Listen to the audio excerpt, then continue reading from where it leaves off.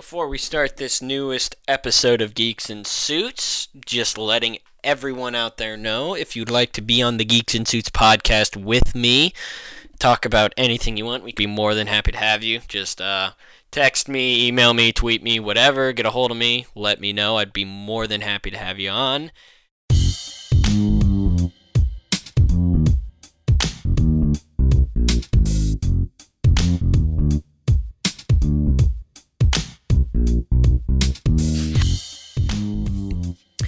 Hello and welcome to another edition of the Geeks in Suits podcast. Recording this on a cold winter night here on Monday the 11th, I believe. First day back of the new semester, and joining me for the first edition of a brand new segment that we'll be having, Off the Cuff with T-Funk, Tyler Stutzman. Yeah. What is happening, Tyler? Oh, not much, man. I'm excited. Like, we already did one off the cuff, but it was just like, whatever. But now it's like, This is going to be the thing. Like, this is going to be... This is the thing. This is going to be our segment. Nope. You can go into things with notes for everybody else. We're going off script. Like, if we... No notes, no anything. Notes, we go in... Anything that we bring up, we're doing it on the fly. Right. We have one topic at the beginning, and anything that comes off of that, that's what we go with. Perfect. I like it. Perfect. I like it a lot. And all you new listeners or regular listeners will notice we got intro music now. Intro music. Gotta love that royalty-free music. It's the You gotta best. love it. It's the that best. generic royalty-free. Oh, yeah. I like it. Oh, yeah. All right. So, let's get right into it then. We had a wild NFL wild card weekend.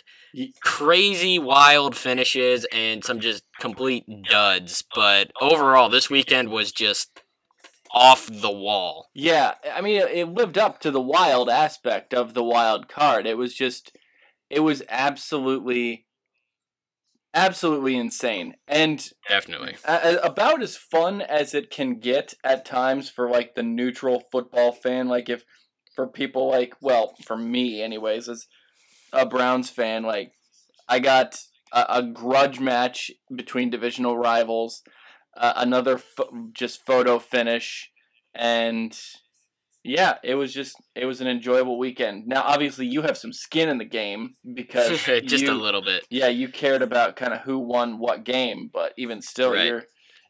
I'm sure you probably enjoyed it just as much. Oh, I definitely did. Just a quick recap. So we got a blowout in Houston where KC just ran train on the Texans and Brian Hoyer. Woo-woo. Sadly, we didn't see any Brandon Weeden. That was just too unfortunate, I guess. It's unbelievable to me that the Texans, and sorry to cut you off, but like the Texans fans were chanting, "We want Weeden." Like, in a playoff game. In a playoff game, like, I don't think you realize you're already down by, three possessions. Like, you're not gonna suddenly make up ground because Brandon Weeden comes in. You're just, if anything, you may turn the ball over less, which is, well, I say that based on how Hoyer was playing. Weeden's a turnover Hoyer machine was in too. that mode where he is just turning the ball over continuously and there's no stopping it. No, I mean, I think he turned the ball over 5 times, but I think he gave Kansas City 7 opportunities altogether. I thought he fumbled 3 times, but lost 1. Maybe I'm making that up or combining it with another game. I don't know. Off the cuff. You might be.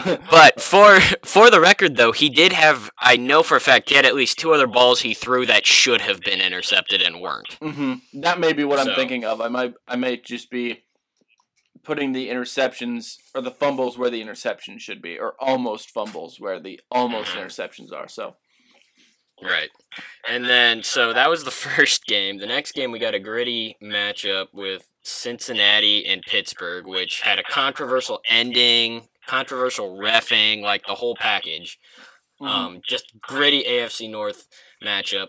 The next day in the NFC, we got basically an Ice Bowl 2.0, a 10-9 finish with I'm blanking on his name. Is it Blair Walsh, the kicker from Minnesota? The sexiest kicker in the NFL, Blair Walsh. Right. Missing a chip shot from, I think it was like 27 yards or something. That is correct.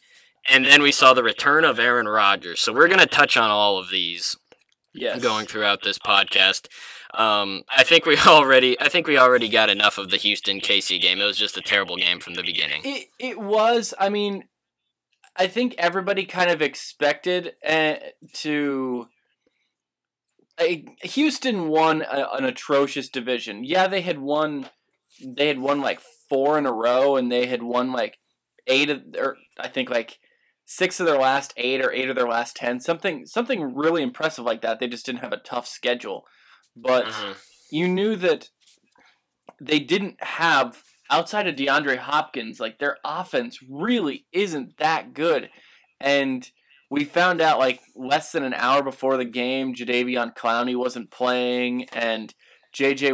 Watt went down. Yeah, he went down, and I mean, he already had the broken hand, and then he re-aggravated his groin injury. That was maybe the most important play in the entire game, was the one where J.J. Watt re-aggravated his groin, even though he came back into the game. But he re-aggravated that and now has to have off-season surgery. And on the same play, Jeremy Maclin went down, and everybody thought it was an ACL tear, which fortunately it wasn't. Unfortunately, it was a high ankle sprain, so he's probably out until the Super Bowl if they make it that far. Mm-hmm. So yeah, that's basically everything that happened in that game. We can forget about that game. That was the one kind of dud of the whole wild card weekend. 30-0. Yeah. Right. Which brings us to the next one, which was Cincinnati and Pittsburgh, there was already a bunch of, tension leading up to it, a lot of chippiness. The refs were, standing at midfield before the game to make sure no fights ensued, coin toss or anything. Let's get to all the controversial, calls or whatever. The first one that I can remember was Martavis Bryant caught a pass over the middle and immediately got decked by, I forget who was the defensive back. It was called targeting or defenseless receiver or whatever. Mm-hmm. I'm not so sure it was. See, I have a confession to make.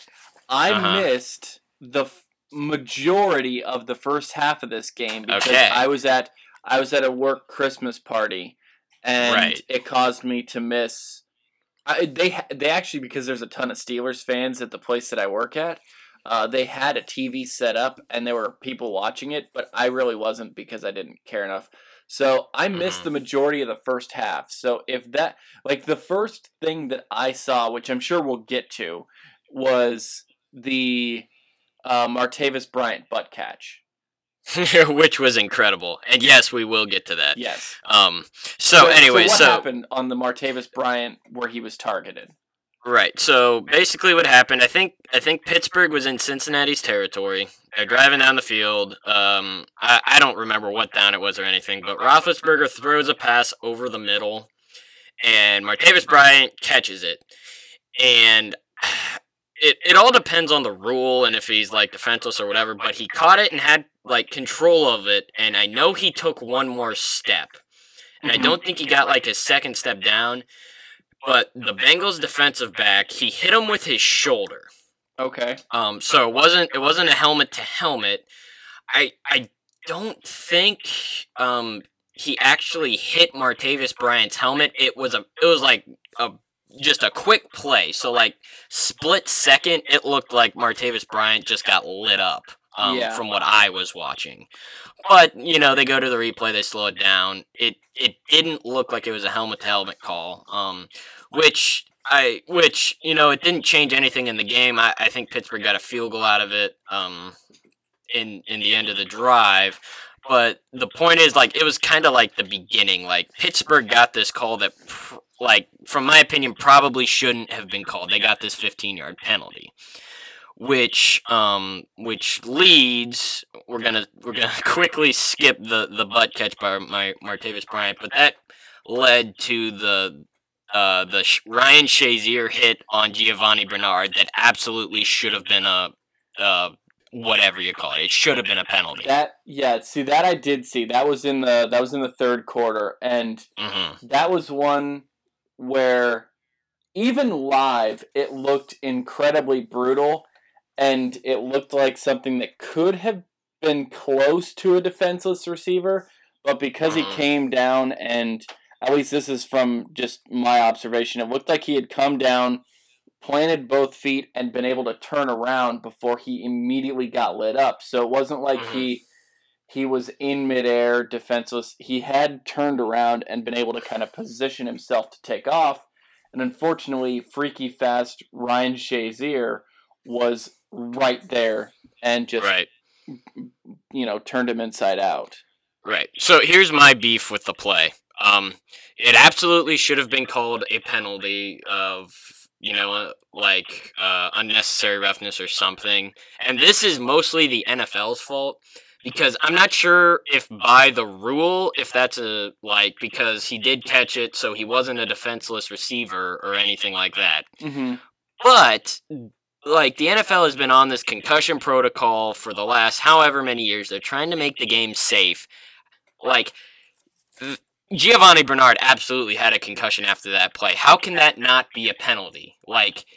From my understanding, it should be every helmet-to-helmet call by the way they want to keep everyone safe. Whatever helmet-to-helmet call it is, unless it's, just a light tap or something, that has to be unnecessary roughness, right? Yeah. I mean, it was helmet-to-helmet. And I think the worst part about it, because that was definitely helmet-to-helmet, even though it was close, but he definitely hit him with the crown of his helmet. Right, and that's what they're saying, because there was, I forget who the analyst was, but one of the, referee analysts or whatever said after the game that, he wasn't a defenseless receiver, but he led with the crown of his helmet, which should absolutely be an unnecessary roughness. So I'm not sure if that's in the rule book or not. It was Nance and Sims, and then they had Mike Carey on as the. Well, this was after the game. It wasn't either of them. I think it was one of the guys at ESPN. I'm not sure which, but yeah. So I'm not sure if that's necessarily in the rule book. Mike Carey explained it, why they didn't call it. Who would probably be most up to date with the NFL rule book. Mm-hmm. So, but that just extra insight from whoever the other guy was, that just confuses me. So, is that unnecessary roughness, and should it have been called or not? Yes and yes. And yes.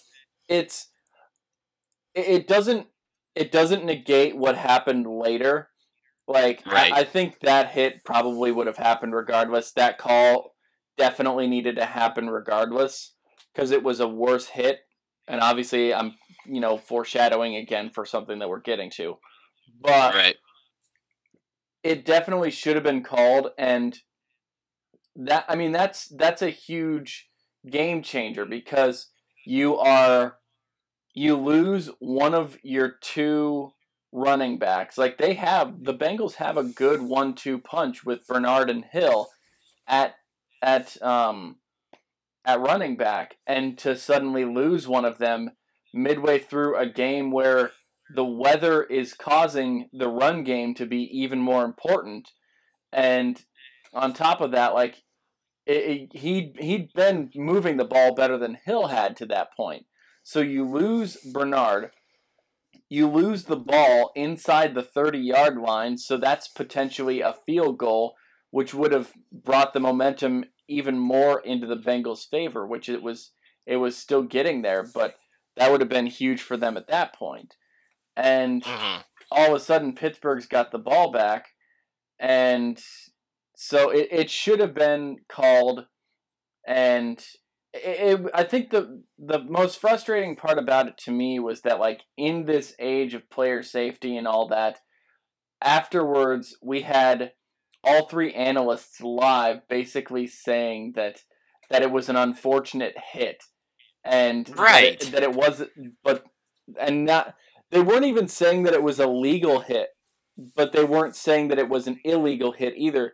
And I think it was because they were so focused on the fact that it wasn't a defenseless receiver, because it wasn't. Bernard was not a defenseless receiver, but he was absolutely hit helmet to helmet. And it seemed like they were just completely missing that part. It's how, I get it. It wasn't a defenseless receiver. It is an unfortunate hit. It's still a penalty because it was helmet to helmet. That's the end of it. You're done. That's the end of the conversation. Right. And I'll say this. By rule, he wasn't a defenseless receiver, but he was completely a defenseless receiver. He did not see Shazier coming at all. He had no chance. He had no idea it was coming. So, in real life, he was defenseless. By rule, he wasn't. But anyway, the reason this play was so important is because it got Cincinnati, like, really fired up, almost too much, because after that play, we had it was Perfect on the sideline. Marvin Lewis was basically having to talk him down from going and fighting the Pittsburgh sideline, which was, and Pittsburgh got the ball, which led to Perfect sacked Ben Roethlisberger and separated his shoulder, I believe, on that very next possession. Yeah, that was seriously the next possession. Right, that was a completely clean hit. Everything like that. Cincinnati, they start coming back. Their offense catches some fire. They take the lead.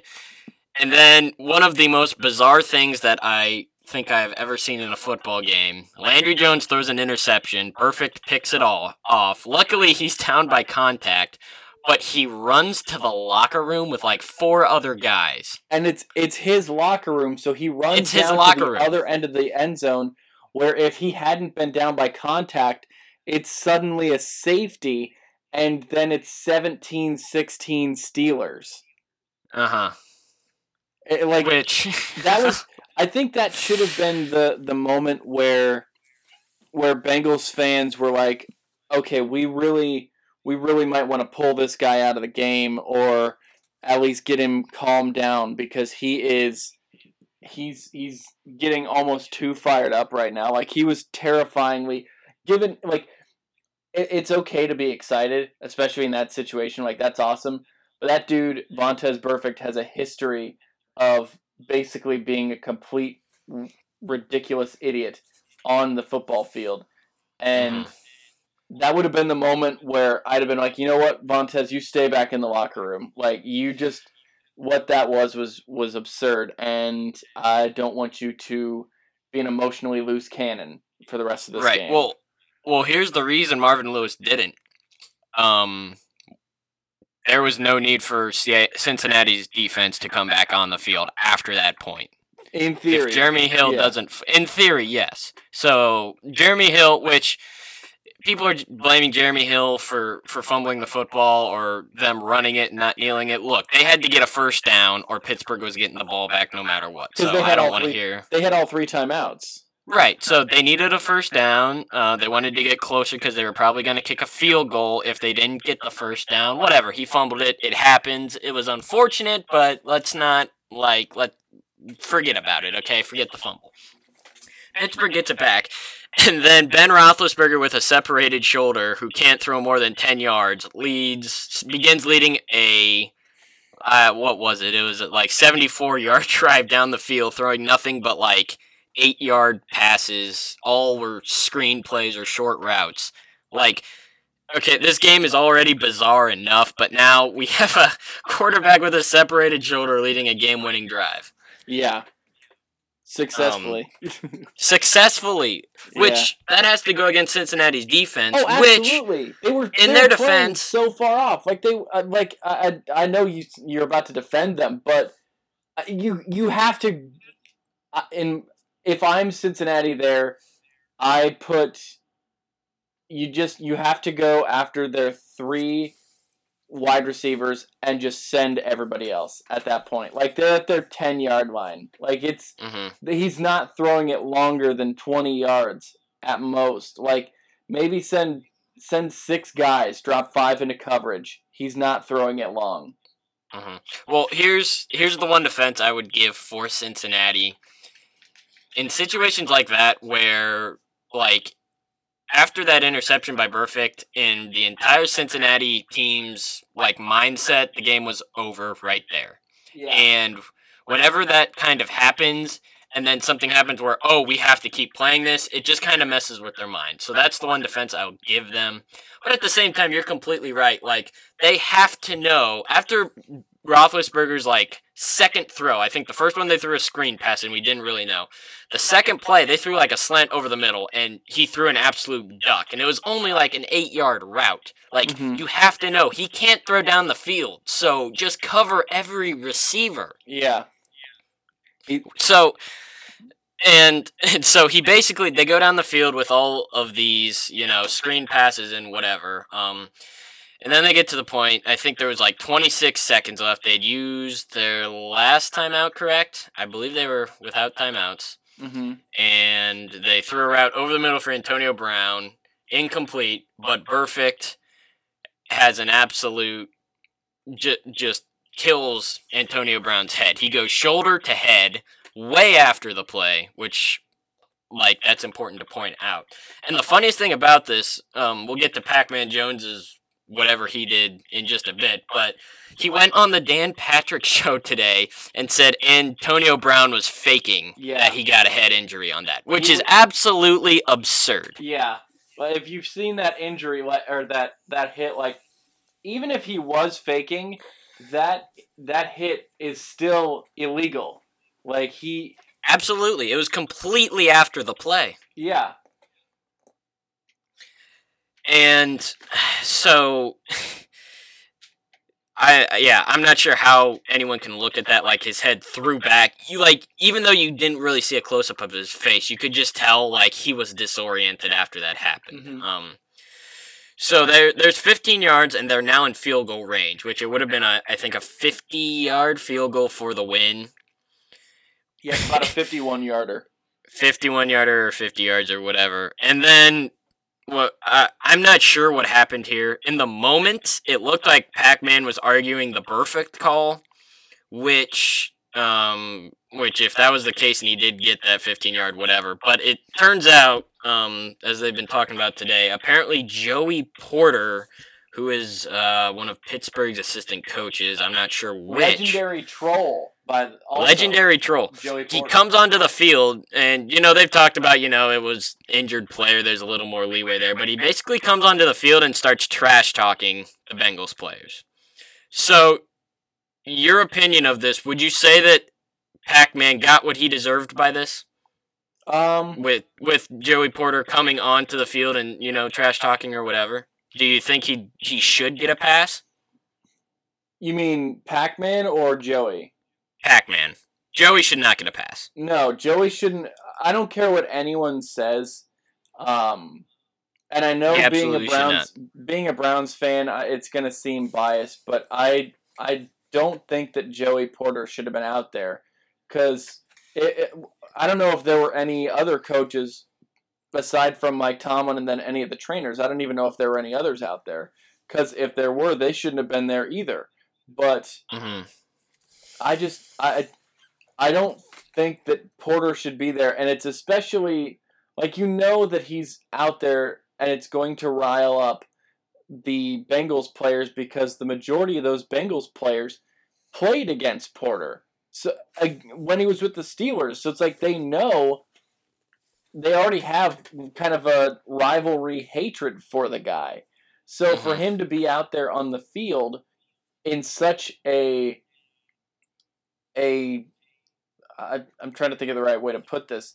Basically, it was like a fuse waiting to be lit, and Porter was the match, and sure enough, it caused, he was able to get the spark that he needed, and it just kind of set everything off. So I don't. But as far as Pac-Man goes, I don't think Pac-Man would have done anything if Porter wasn't out there. So I don't. I agree with you on that. Yeah. So but I don't know if I based on what's come out since then, like what he's saying about Antonio Brown and everything, like, I don't know if I can give the guy a pass, because it's like, you still have to keep your head in that situation. Like, it's such an important moment. Well, here's the one thing. Happened. Yeah, on the Brown call, Pac-Man is completely delusional. But I don't give him a pass for the Joey Porter thing. Like, yes, Joey Porter should not have been out on the field. Absolutely not. But I mean, what are you going to do? Like, I'm assuming he went to confront him. That's what my understanding is. What are you going to do when you confront him? Like, let the refs take care of it. Yeah, he's not supposed to be on the field. Let him wait until the refs notice that Joey Porter's on the field trying to talk trash, and then they'll give him a penalty and you'll get your 15 back. Like, what are you going to do if you confront him? Yeah, nothing good is going to come of it. Right, so that's why I don't give Pac-Man Jones a pass on this. Like, it's absurd that you should go out and confront this coach. Like, I'm sure, I mean, I don't want to make any assumptions here, but it's totally in play that Pac-Man, like, tries to hit him or something, or push him, which would have gotten a flag anyways. Yeah, given Pac-Man's history, you cannot rule it out. Like, you just cannot. Right. So, all in all, Cincinnati had one of the just biggest meltdowns in NFL history. Yeah. That's basically what we're saying here. And it was I would go so far as to say it was the Brownsiest loss of the weekend. Like, if we... Oh, definitely. If we were to give the wild card weekend games 5 Browns helmets, like, instead of 5 stars, like 5 Browns helmets, with 1 being the least Brownsy type of game, 5 being the most Brownsy type of game or ending, I would give the Bengals a 5-star or a 5 Browns helmet rating. I would give the Houston-Kansas City game, I would give that a 3.5 Browns helmet, because that would totally be us. And that would totally be us. It could have been if we had 1 or 2 more wins last year, because Hoyer could have taken us into the playoffs and then thrown 4 interceptions. So he does. I'll give that a 3.5 Browns helmet rating. But the Bengals get 5 Browns helmets for their loss. So it was just, I mean, my cousin's boyfriend is a huge Cincinnati fan, and I just texted her after the game. I'm just like, I tell your boyfriend I am so sorry. Like, that is one of the absolute worst ways you could possibly lose. Yeah, it really is. It makes it worse because Cincinnati, they were down the whole game. They came all the way back, and they were about to win. They scored and then all their points in the fourth. All their points in the fourth, and then the fumble, Pittsburgh driving down, and then the 2 calls just it ended it. It was just too bad. I feel so bad for Bengals fans. I do too, but not that bad, because I feel bad enough. Yeah, obviously, just about whenever a team loses like that, my opinion is you haven't rooted for a Cleveland team yet. You don't know pain yet. I do feel bad for them. I feel the appropriate amount of bad for both them, and actually I feel worse for Vikings fans. But I agree. I feel we'll get bad to that for Bengals fans. Right. We'll get to the Vikings in a second. Let's get to Martavis Bryant's butt catch yet. That was one of the most ridiculous catches I think I've ever seen. I saw the perfect analysis of it, and it was that referees in the NFL still regularly get confused the rules that decide what a catch is, and somehow this was called a catch. And I think that pretty much sums it up. Like, although, quite frankly, watching it, like, I'm very, very sure that was a catch. But that feels like one that gets reversed into a catch. Like, I don't know how you watch that in real speed and think, oh yeah, he totally caught that. Like, I wouldn't have believed it until I saw it. I'm not entirely sure it was a catch, because I don't think he completely had control of it until he jumped up in the air and used his other hand. But at the same time, like, it was an amazing catch regardless. Like, I'm really glad it stands, because it was an incredible catch. I honestly think if they would have called it on the field that it wasn't a catch, it would not have been reversed. You know what was also a great catch? Des Bryant's catch in the Packers-Cowboys game last year. Which was totally a catch. Yep. So it just blows my mind that we don't know what a catch is. And let's be fair, if you showed me both of those plays and you told me to pick which one's a catch, I would totally pick the Dez Bryant one. Yep, as you should, because that was more of a catch than Martavis Bryant's, which was also a catch, but there was reason to believe that it wasn't, because I will say this. I thought it was hilarious that the Dez Bryant one wasn't a catch because I don't like the Cowboys. They're a bunch of spoiled brats, and I'm glad it happened to them. So, good riddance. But it was definitely a catch. Yeah, absolutely. Right. So, the other part of this is, for me as a Denver fan, I hate seeing Pittsburgh win, but in essence, this is probably the best possible thing that could have happened for Denver in this game. Because Ben's got a separated shoulder? Well, first of all, Pittsburgh is up in this game, and they look like they're going to roll.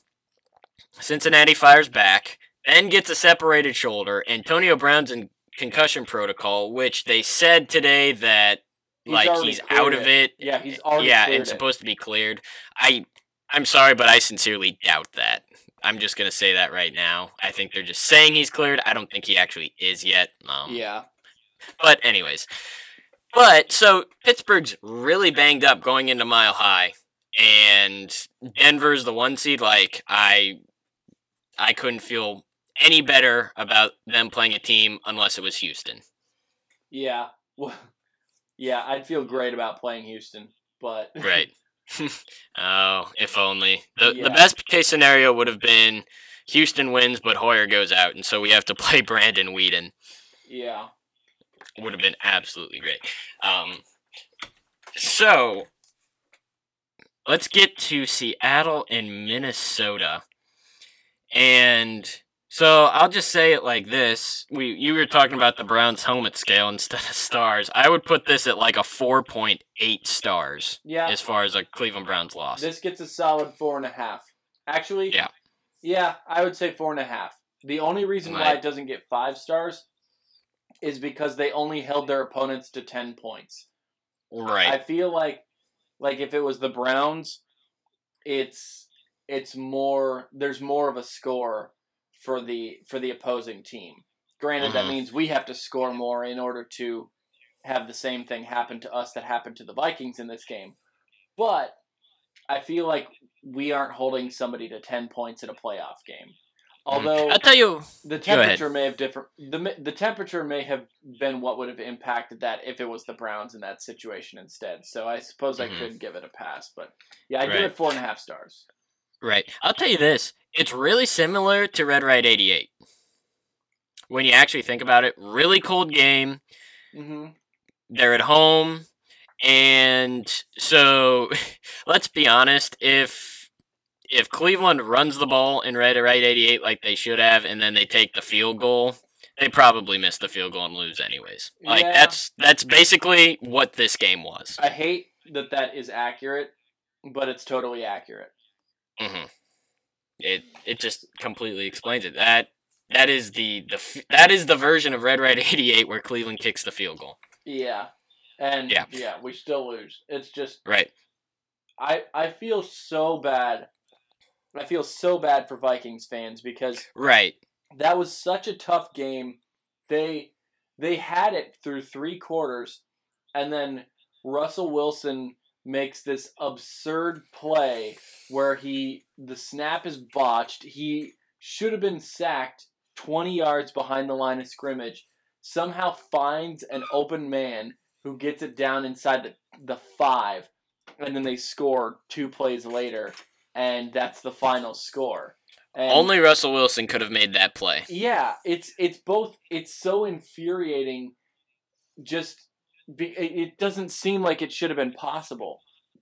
But the Seahawks keep getting this unbelievable luck, and now they're going on to face the Panthers, which I'm sure the Panthers are not excited about whatsoever. Right. I had a dream last night, and I'm totally making this up, but I had a dream that happened 2 years ago in the Super Bowl, and Peyton picked it up and threw like a 90-yard touchdown, and Denver went on to win that Super Bowl instead of the disaster that ensued afterwards.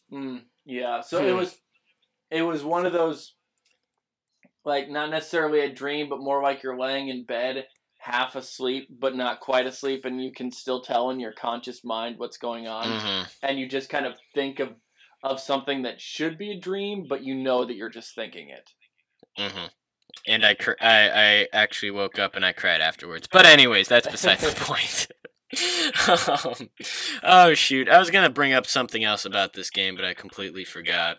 Well, let's just bring up the ending then, because so everyone's making a big deal about the laces facing the kicker's foot, which, okay, like if it's like a 50-yarder or 45 or even like a 35 or 40-yarder or whatever, I get it. It's a 27-yarder. Who, like, make it. Just kick it straight and make it. That's just it. Like, that was never even a close kick. It was never one time in the uprights. He kicked it straight up, and it went straight down the line, which was always outside the uprights. It never had a chance from the moment that it left his foot. And it's like, how... just shanked it. It's like, yeah, laces out. Yeah, Ace Ventura. But that had to be 100% mental. That's all it is. And it's stunning. It's completely stunning that it came down to that, and he duffed it so badly when he'd already kicked 3 field goals that same day. Right. And I actually remember what I was going to say. Minnesota, like, as far as Tortured City goes, sports-wise, when it comes to their fan, like, Cleveland is number 1 all the way around because they have 3 teams who have just been unable to get it done for however many years. I think it's 50 now or whatever. But in 51. Terms of just 51 now. But in terms of just a football franchise that hasn't been able to get it done and has been the most tortured, I think it's got to be Minnesota at this point. I would probably agree with you. I still feel like the Bills may have it. Right. It's either Minnesota or the Bills, just football-wise. Yeah. And just baseball-wise, it'd probably be the Cubs. I don't know if there's necessarily a basketball one or not. But overall, it's got to be Cleveland just because of the collective drought it's been through. But as far as football goes, Minnesota and Buffalo just suffer continuously. It's so sad. Yeah, sports cities, it's definitely Cleveland. But sports franchises, it's the Cubs, then the Bills, then the Vikings. I'm not sure if I'd put the Vikings or the Bills above, because the Vikings, they had that really bad loss in '98 against the Falcons in the NFC Championship, the famous Gary Anderson missed field goal. Yeah. And they would have played Denver in the Super Bowl that year, and I think Denver still would have won, but believe me, it would have been a much different game. Sure. Because Minnesota's offense that year was just ridiculously good. Yeah.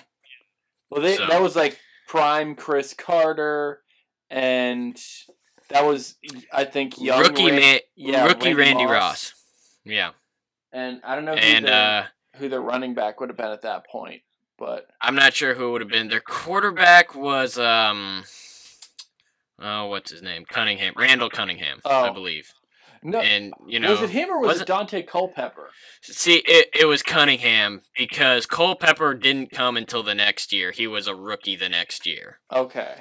And then Cunningham, before too long, got ran out, and Culpepper took over. Gotcha. Right. So, but it's that loss in itself, because they were up. I forget. I've never delved into what the actual comeback was, but they were up a significant amount to lose that game. So, I'm sorry, Minnesota fans, if there's any listening out there. That just is the worst. Yeah, it's not great to have that kind of brought up in the middle of this. Like, oh yeah, this happened yesterday for you also, so sorry about you. Yeah. But I also apologize, Minnesota fans. Anyways, let's get to the last game. Green Bay and the Skins. I'll admit, I didn't actually watch this game. I followed it on Gamecast, but from what it sounds like, Aaron Rodgers, it's not like he had an amazing game, but it sounds like his receivers were finally getting open for him. It seemed this was actually the game that I probably watched the most of. I watched almost the entire Seattle-Minnesota game, and then pretty much until it was like a 2-possession game with like 5 minutes left, and Washington not turned the ball over, but I guess they turned it over on downs.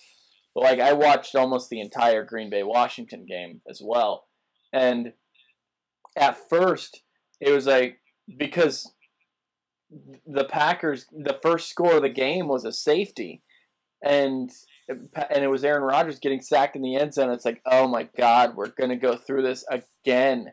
Like, right, and they went down nothing.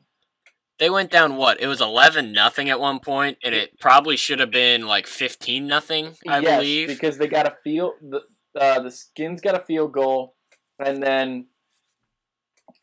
But they got the safety, and then they almost scored with the Deshaun Jackson not reaching far enough. That's where they got a field goal. Yeah, that's where they got the field goal out of it. But yeah, Deshaun Jackson should have had the touchdown, but for some reason he ran with the ball behind him as he crossed the goal line, and when he stepped out of bounds, the ball was at the half-yard line, and then just an unbelievable defensive stand by the Packers. They stopped Morris for a loss on first and second down, and then they forced an incompletion on third down, and that was that. They forced him to kick a field goal from there was a delay of game on third down that pushed him back to the 7-yard line, and so that's how it suddenly became. It went from first and goal at the half-yard line to third and goal at the 7, and then. They got the field goal. Then they did get a touchdown, just on a rifle shot, if I remember correct, to Jordan Reed. But they missed the extra point, and Green Bay suddenly had a little life in them that they really didn't have through the majority of that first quarter. And then they kind of started their comeback, and it seemed to be a little bit back and forth for a bit, and all of a sudden Green Bay just kind of remembered that they're a good football team, and they turned it on and won by, I think it was 17. It was like 35-18 was the final. Yeah. Something like that. Yeah, kind of a weird ending, but that was the final, I believe. So is Green Bay, are they back on track, and are they actually good, or is it just because they're playing the Redskins? Because one of the funniest things that happened today is that no one bothered to mention this before the game, but Kirk Cousins apparently has never won a game, playoff or regular season, against a team who had a winning record. Yeah, every single one of their losses or their wins this season came against teams who had 500 or a losing record. Yeah. Right. Which I think a lot of people who were putting money on that game and on the Redskins probably would have liked to know that beforehand. Yeah. Well, that money line was so... It was weird. Like, it was like Washington -1, then it was a pick'em, then it was Green Bay -1, and then, or maybe I'm mixing those it was Green Bay -2. I'm not sure what it finished at. Was it Washington -1, I think is what it finished at? Yes. I'm not entirely sure. I believe so. 1 or 1.5. Right. I don't know. It doesn't really matter. Green Bay smashed the line. They won by 17. It wasn't even close. Yeah. And it was one of those games, like, it's nice to see that they got back on track, and I hope that it carries over, because they're going to need every single bit of that against the Cardinals this weekend, because they just got pounded by them 2 weeks ago. Okay, so next week, starting Saturday, we'll go through the games in order of the way they're being aired. So Saturday, 4:35, Chiefs at New England. New England's -5. Do the Chiefs have a chance of winning this game, especially with Jeremy Maclin probably out? I don't, because Gronk and Edelman are both reported to be playing. Their defense might keep them in the game, but it's doubtful. that they end up that the Chiefs end up with a win. I think the Patriots will win, but I think their defense will keep it closer than it probably has any right to with their offense without Jeremy Maclin on it. Mm-hmm. Right, I agree with you. I think, honestly, I wouldn't be surprised if New England straight up runs away with this one from the get-go. Not to take anything away from Kansas City, but two important factors, regardless of whether or not Edelman and Gronk can play and if Maclin can play or not. The coaching matchup is Belichick versus Andy Reid, and the quarterback matchup is Tom Brady versus Alex Smith. Woof. That is not favorable at all. Not at all. So I think KC's way overmatched for this one. Just by those two categories. They could be better in every single category other than those two, and New England probably would still win. Yeah, I know. That's the reason why I think it's going to be closer than anyone gives them credit for. But I still think that the Patriots come away with a W. Agreed. Second game, Saturday night, 8:15 at Arizona, the Packers and the Cardinals. Cardinals 7-point favorite. Is there any chance Green Bay has one of those games where they got killed in the regular season, they come back with fire and are somehow able to beat Arizona? I think they could come back with fire and make it competitive.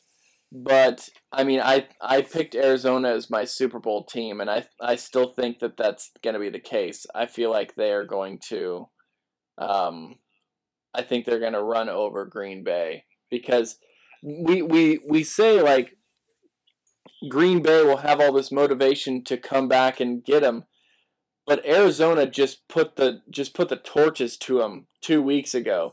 And while that could mean that they'll take them lightly, I don't think that they will, because they know that Aaron Rodgers is still Aaron Rodgers, and they watched what he did this past week. Like, he almost single-handedly willed that team to win, and their defense had a good game as well. So it's like they know that they can't take this team lightly, despite the fact that they just basically mercied them. Right. I don't expect Green Bay will be able to run the ball as well. And I don't think their receivers are going to be able to get open as well against that Cardinals defense, who I believe is significantly better than Washington's defense. Yes. Even though they don't have Tyrann Mathieu, which I forget if he went down at the end of that Packers game, correct? I think so. I wasn't paying too much attention to the NFL at that point, to be completely honest. But okay. Yeah, I think you're right in that.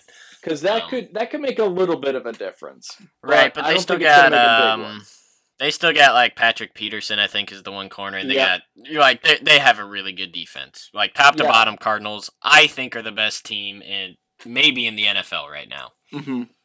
So, and then the two Sunday games: 4:40 Steelers at Broncos, and I am completely confused by this betting line because my ESPN app says that the game is a pick'em, but everywhere else that I've heard of the line so far is Denver -6, which is just a bizarre line. Like, I feel like it should probably be right in the middle at 3-point favorite or something like that. Anyways,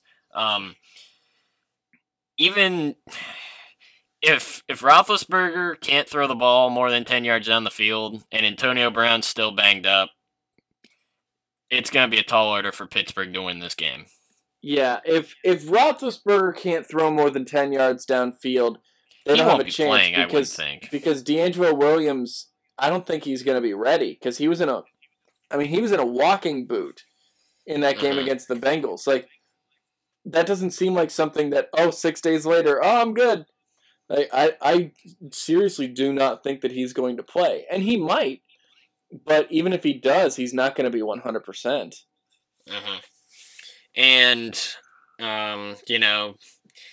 coming to Mile High, it's just a strange environment to play in at times. And Denver, they have a really good defense. I'm just hoping it's not too cold so that Peyton doesn't have an even worse version of balloon arm out there. Yeah.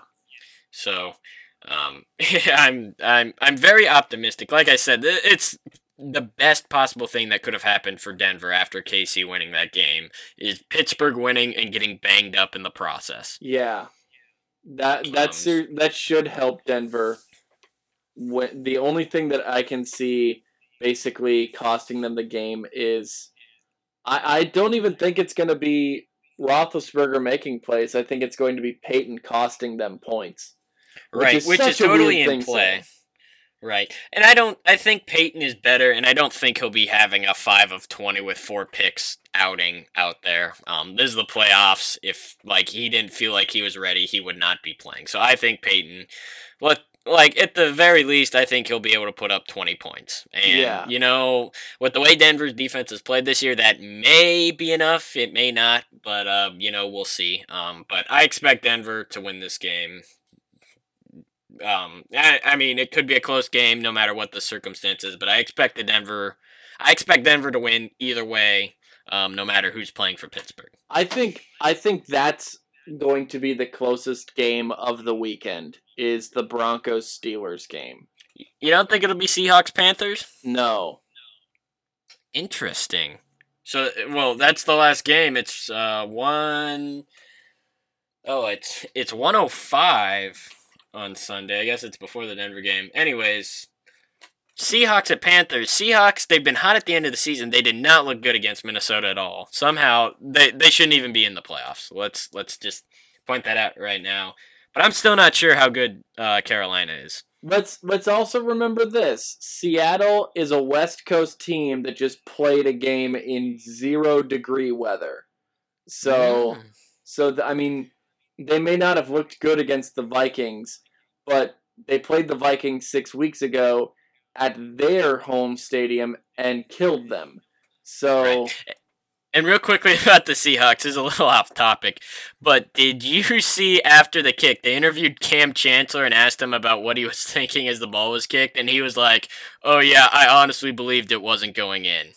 Yeah, that's complete bullcrap. He thought it was going in all the way. Yeah, you're lying. There's no way. I just figured I'd point that out. The more ludicrous things that happened this weekend, considering all the Bengals stuff that happened. Speaking of which, did you see Adam Jones's Instagram post after the game where he's cussing and saying that he didn't deserve the penalty and everything? He dropped a good 7 or 8 F-bombs in 15 seconds. It was tremendous. He was You couldn't even understand what he was saying. Yeah, and it sounded like he called him Jerry Porter instead of Joey Porter. Jerry Porter. Excellent. The evil twin of Joey Porter. Exactly. That's how he got on the field. He got on the field. Right. Anyways, back on topic. I think Seattle could beat Carolina. I think Carolina's the better team, and Seattle, obviously, it seems like they have some problems in games, but I'm not putting it past Seattle to come in and look fantastic and beat Carolina. Honestly, I think this is the most likely upset this weekend. Is Seattle over Carolina? Mm-hmm. I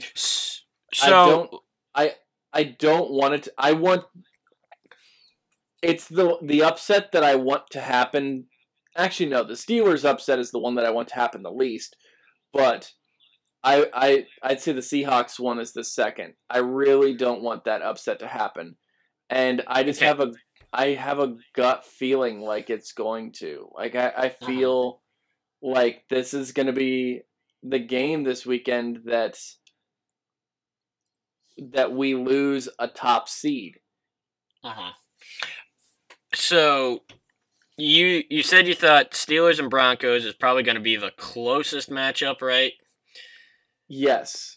So you're saying either Seahawks they pull off the upset and they do it convincingly, or the Panthers just dominate at home is basically what you're saying you think will happen at this game. Yes, it's going to be. I don't think that it's going to be close. I think, either way, it's gonna be convincing, right?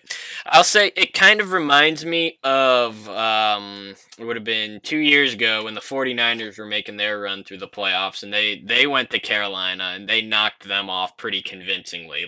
They took control of that game and never let Carolina get it back. It feels like Seattle could be doing the same thing in this game. Yeah, I completely agree, and I would just for for the nerdiness of me, and like these types of things are always interesting to me. I don't know if you saw on Reddit, but it said that this postseason, like in this divisional round, it'll be the first time in NFL history in a divisional round or later that 4 number 1 overall picks are going to be playing quarterback, right? Playing at quarterback. So it would be it's Palmer, Alex Smith, Carson Palmer, Peyton Manning, Cam Newton. Correct.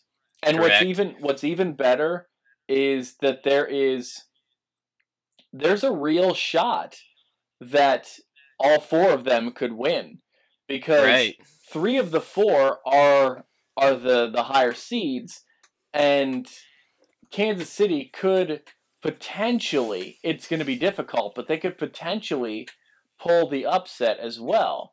And so and the crazy thing is that stat, it's not including the fact that Tom Brady, Aaron Rodgers, and Ben Roethlisberger and Russell Wilson are all also in the playoffs, who are 3 of the top 6 quarterbacks in the whole league. Yeah, I mean, those, and it's a ridiculous thing to see. Like, yeah, when you look at the number 1 overall picks, that those are the 4 that are not there. When you consider the history, and what I thought was interesting also was the other stat that between those 4 number 1 overall picks, one of them has a Super Bowl, and it's a Super Bowl win, and there's only one.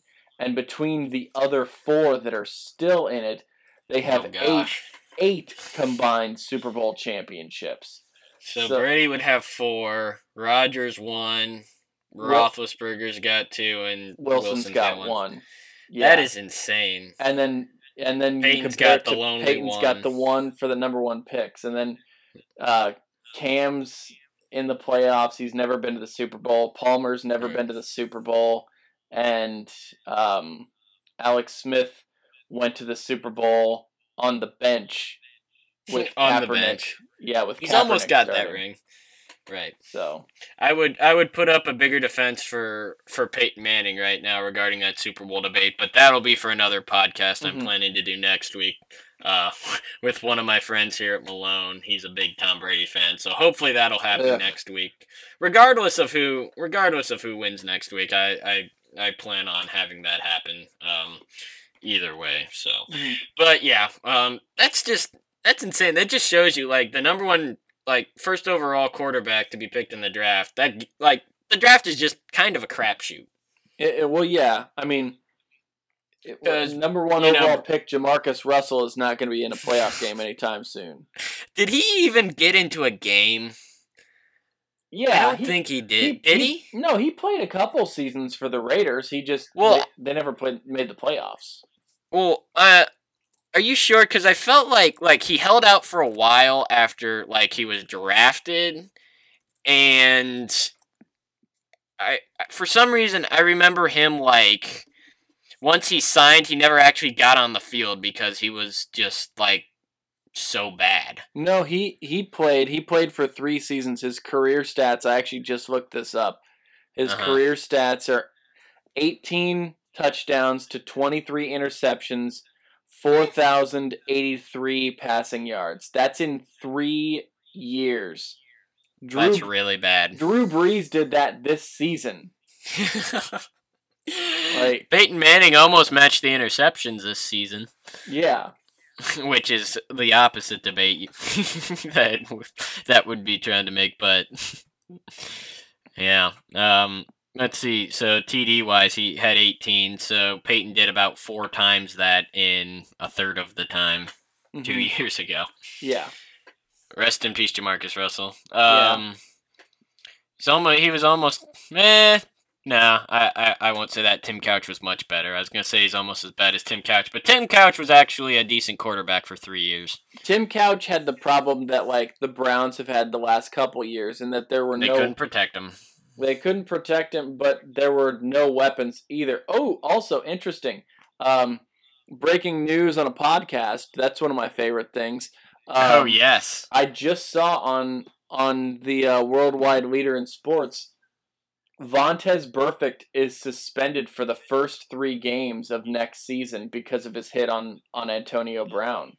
And no one is surprised. Yeah, I'm actually surprised it's not more because of his history. So, right. 3 games is 3 games. It's a deserved suspension, but they probably could have tacked on a few more, and I don't think anybody would have said anything. So. Mm-hmm. Yeah, it was. Yeah, there's no defense for that hit at all. I know we've gone over it several times, but it was such a dirty play and so unnecessary. Mm-hmm. Right. So, let's see here. I was just browsing the internet, and let's get a quick hit on this. They narrowed down the list of names who will be considered as Han Solo in the spin-off Han Solo movie. Have you seen this at all? I have not. So, let me see the list of names here. So, the first person on the list is Miles Teller, Fantastic Four. Okay. You know Miles Teller. Ansel Elgort, who The Fault in Our Stars. He's also in the Divergent series. Jack Raynor, who's in Transformers: Age of Extinction. Okay. I don't even know who that is. Anyway, Scott Eastwood, Logan Lerman, Blake Jenner, and that is the list. I don't like any of these guys as Han Solo. I don't know basically anyone on that list. So, and I guess that's not necessarily a bad thing because I don't know who. I wouldn't have been able to tell you who was in the new Star Wars movie either because they got a bunch of unknowns. But I don't know. Well, I'll say this: Miles Teller's the one guy who stands out to me. Oh, one I didn't mention: Dave Franco. Interesting. I'm sorry. Dave Franco. He's funny and whatnot. No, not Han Solo. That's way too whiny and anything. The only standout big name that feels like they could maybe hit the role is Miles Teller, but I don't know. I'm not a huge fan of Miles Teller. Yeah, I don't even know if I want to see the young Han Solo movie. Well, that's what I'm saying. I don't really want to see it, but it's gonna happen. Yeah. Which sucks. Yeah. But I agree. Yeah. Unnecessary, but what can you do? Yeah. All right. Well, that's our hot take for the time. We are just about out of time here. We've gone for a good almost an hour at this point. Anything else that we're missing? I didn't even realize we'd gone for an hour. I know, right? The other one was 45 minutes, and it felt like an hour and a half, and this one felt like 30 minutes, and we're already over an hour. So, right, podcasting is weird. It is very weird, but it's fun. So that's all. Anyways, right. Okay, so that'll wrap it up for this edition of Geeks and Suits. Thank you all for listening. Got a lot of podcasts coming ahead. Gonna try and get Yanni on here to talk some Star Wars and NFL playoffs. Like I said, we'll try and have a Brady Manning podcast next week if time allows. Tyler will be doing our Game of Thrones betting game in a few months here, which is going to be just fantastic. I cannot wait for that. I still need to iron out what all I'm gonna pick, but I'm right. And I'm hopefully I'm trying to add just a few more prompts to it. Spice it up a little more. I'm curious about that as well.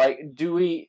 Because I don't know if you were specific in it. I'm gonna try and put this without giving much away, but do we all have to pick different answers?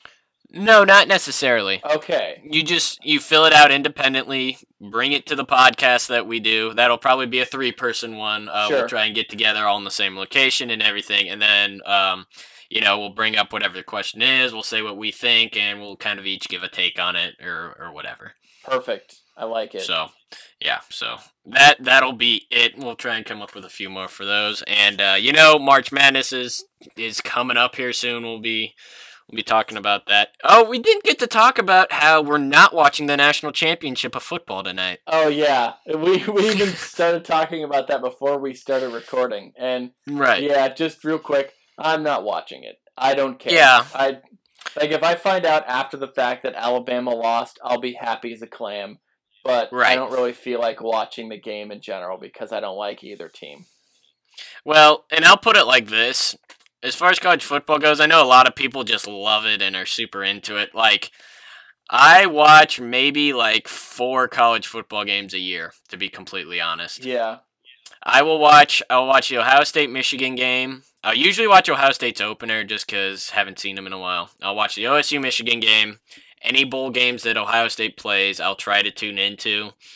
Other than that, I mean, it just doesn't interest me as much. You've got 3 lockdown for sure games of OSU's that you would watch, and then... Well, even the home, or even the season opener is not a guaranteed. Like, the 2 guaranteeds are Michigan and the bowl game, and I usually end up watching the Michigan State one and, like, 1 or 2 other ones. Yeah. Half-heartedly. Because here's my thing. I love Ohio State. I'm a diehard Ohio State fan. Like, no one is as pumped as I was when they won the national championship last year and they beat Alabama and all that stuff. Yes. But, 90% of the games they play a terrible team and they're going to win by 50. And I don't want to take my time to watch that. Like, they're going to win. I'm happy for them. I don't need to see it happen. That's why you need to watch the start of it. And then once they pull away, you can go do other stuff. Right. And I kind of have to pick my battles because I always like watching NFL because I have 2 teams I try to tune into every week, and it doesn't always make your girlfriend happy when you're always watching football. So yeah, that's true. That's why you need to find a girlfriend who loves football. Well, I don't know. Yeah, you're kind of with the one that you're with now. Sorry, Hannah. Yeah. Oh no, wouldn't trade her for the world. Anyway, so that wraps this one up, Tyler. Thanks so much for being with me today, man. Oh, of course, my pleasure. All right, so thank you all for listening once again, and tune in the rest of this week for more podcast coverage.